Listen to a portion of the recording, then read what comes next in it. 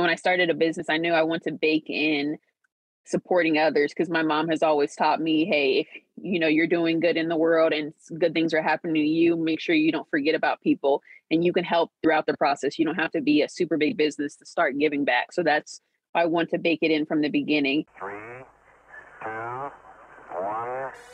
0, ignition, liftoff. Ending small business failure. Welcome to the Small Biz Chat podcast with the #1 small business expert, Melinda Emerson. Melinda's goal is to end small business failure, and she'll give you the information you need to succeed and live the life you dream of. Now, here's the small biz lady herself, Melinda Emerson.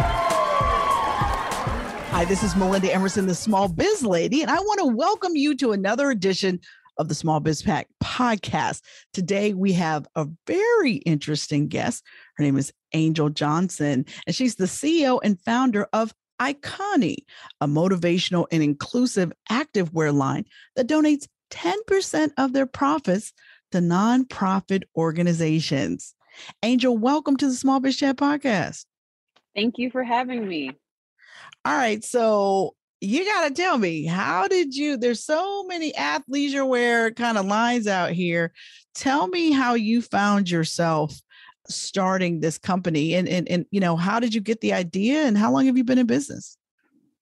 So I founded the company in October 2019, and it came to me at 1 a.m. in the morning when I was working a long night shift.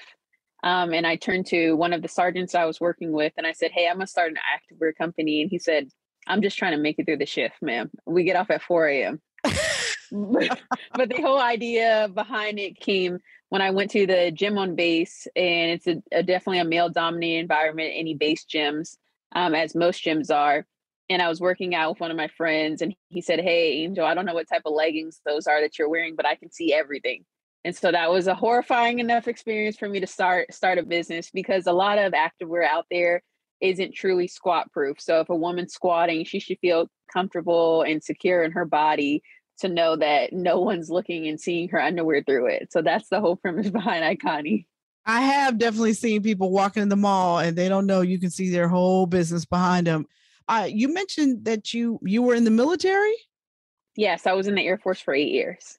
Oh, wow. Okay. So you made your transition from being in the military to being an entrepreneur? Yes, I did that in August of 2021. Okay. So tell me, how did you come up with your name, Iconi? Does it stand for something? Yes, actually, it stands for I Can Overcome Nothing's Impossible. I wanted my motivational activewear line to have a motivational name. Very neat. Very neat. Was it hard when you first got started to figure out sort of like how you were going to manufacture? I mean, I don't know if you have a sewing background, but like, how did you get started manufacturing your initial products?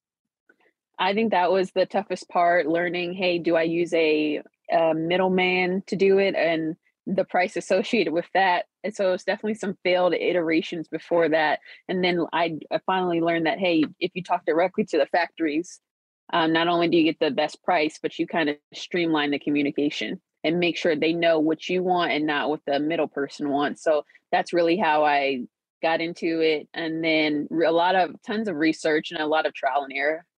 So where do you manufacture your stuff? So I will either manufacture it in China, Hong Kong, which is treated separately than China, or Korea, South Korea. I see.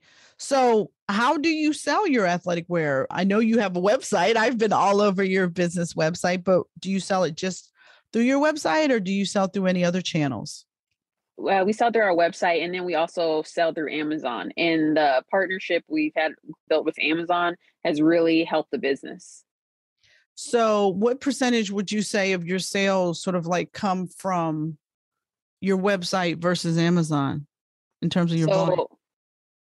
About 40% through Amazon and 60% through our website. Okay. And what kinds of things, has Amazon enabled you to do? Like, do they have any, I don't know, support services or anything that like sort of like helped you figure out how to really leverage their platform?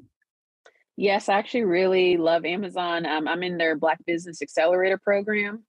that was just started in 2020, specifically for Black-owned businesses. They help you learn how to do advertising. They give you a mentor to help you make sure all your listings are good. So that's something I've really appreciated from them. So you would definitely recommend that program? I would definitely recommend that program. And they have a lot of courses that business owners can tap into, not just Black-owned businesses, but this accelerator program really helps Black-owned businesses. Okay. Now, when you kind of first started out and you had this first germ of an idea, like, did you have a plan to be an e-commerce business? I had a plan to be an e-commerce. I definitely didn't actually want to set up a storefront because I am an extreme introvert. So even like doing this is like stepping out of my box for me. So I was thinking, hey, let me leverage e-commerce because I can talk to a lot of people without having to be in the room with a lot of people at once. Mm-hmm. So as you were growing your business, what made you get interested in, setting up your business on the Amazon store? It was actually Oprah's Favorite Things. When we got selected for that, one of the prerequisites was to put your stuff onto Amazon so someone could shop Oprah's Favorite Things list all in one click. Oh, wow. So were you one of Oprah's favorite things this past holiday? I was it in 2020. Oh, wow. What an amazing break for a 1-year-old business. How in the world did you get that? Did you submit? Did they call you? Like, everybody wants to know how to become one of Oprah's favorite things. And I have no idea. So I applied for tons of stuff in 2020, but there was never a submission form. You can't really apply for it. And so I got a call before the list came out, and they were like, hey, we want to feature you in Oprah's Favorite Things. You can send us some products. And I thought it was a scam at first. I had to definitely check the email. I was like, let me research this email, make sure they have the right ads. And then I researched it, and they sent me an overnight label. I was like, oh, overnight labels cost like $100. This must be real. And so I was like, no one pays for this. And then, yes, they were like, hey, we went through the deliberation process. You're in Oprah's Favorite Things. And I was like, what? And so everyone always asks me that story, but I don't ever have a good answer. Well, you know what? Who knows? Somebody heard about you. Somebody got some of your product and got it to Oprah, and she loved it, because I do know that she does not put her stamp on things that she does not legitimately like and use. So, that's just amazing. So I know that you transitioned from military service into your business. Has being a veteran been a help to you, or has it been a hindrance at all? I think people tend to trust veteran-owned businesses a lot. So I think that is helpful also. But I think personally for me, it's been a lot different. It's been a whole overhaul of my life. I went from someone always telling me what to do and how to move and how to do everything to having to plan my own schedule. So the first couple of months, I got to myself, like, I can't do this. I need more structure. And I actually had to give myself structure. So like my days are so structured because I'm used to that. That's what I'm used to. Interesting. I bet you there's a lot of other entrepreneurs that could use some of that structure.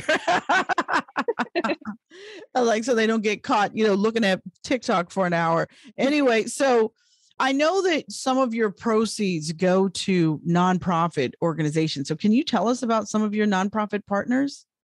So we donate 10% of our profits to nonprofit organizations, and some that we donate to are Close the Kids of Denver, Girls on the Run of the Rockies, My Sister's House, which is in Charleston, South Carolina, the Food Bank of the Rockies, and many more organizations. And really how those partnerships started, like when I was already volunteering at Close the Kids of Denver before I even started a business.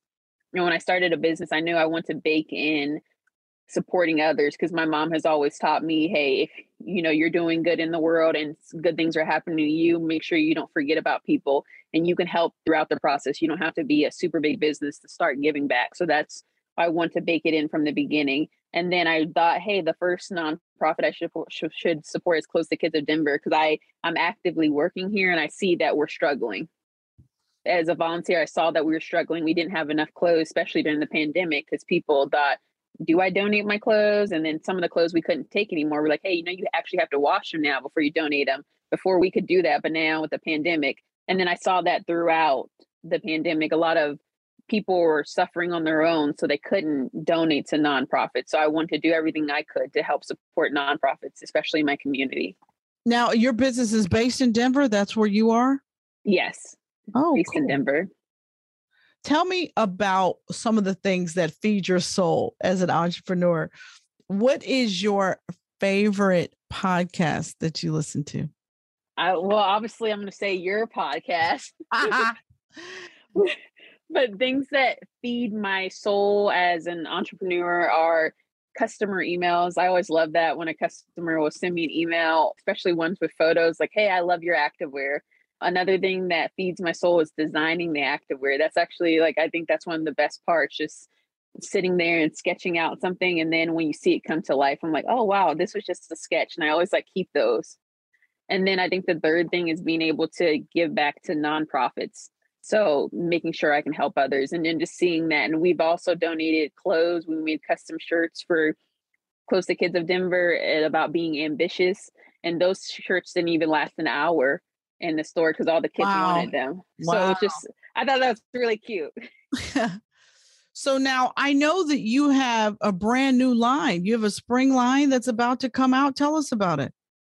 Yes, so we have a collection on April 16th that's releasing. It's called the Back to Basics collection, and it has our largest size range to date. It's going to be small through 4X large, and we're calling it the Back to Basics collection because our society is so obsessed with being like the best, the greatest, better. And a lot of times we need to realize that we can exist within our own being. And then especially during our fitness and health journeys, we need to find more productive ways to motivate each other and motivate ourselves without comparing ourselves to others. Because a lot of times that's how you get hurt on your fitness journey, either copying Instagram workouts or so. And the nonprofit we'll be supporting with this Back to Basics collection is the Mile High Miracles. They're women that have been through the rehabilitation process. And now at this stage of their process, they're learning how to get back to their being, how they were before their abuser or their addiction. Wow, what a wonderful charity. And I'm excited. Listen, you've motivated me. You know, I've got a big milestone birthday coming up this year and I'm trying to get some of these pounds off. So I think I need some new gear. So I'm gonna get on your website when we're done here.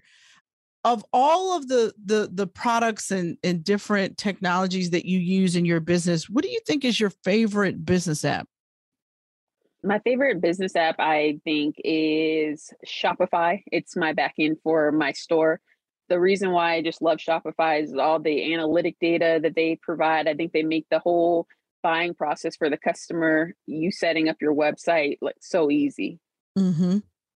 A lot of entrepreneurs, particularly when they're early on in their journey, they have that one business book that really impacted them the most and maybe made them feel like they could actually do it. And I was wondering, what is your favorite business book that you've ever read?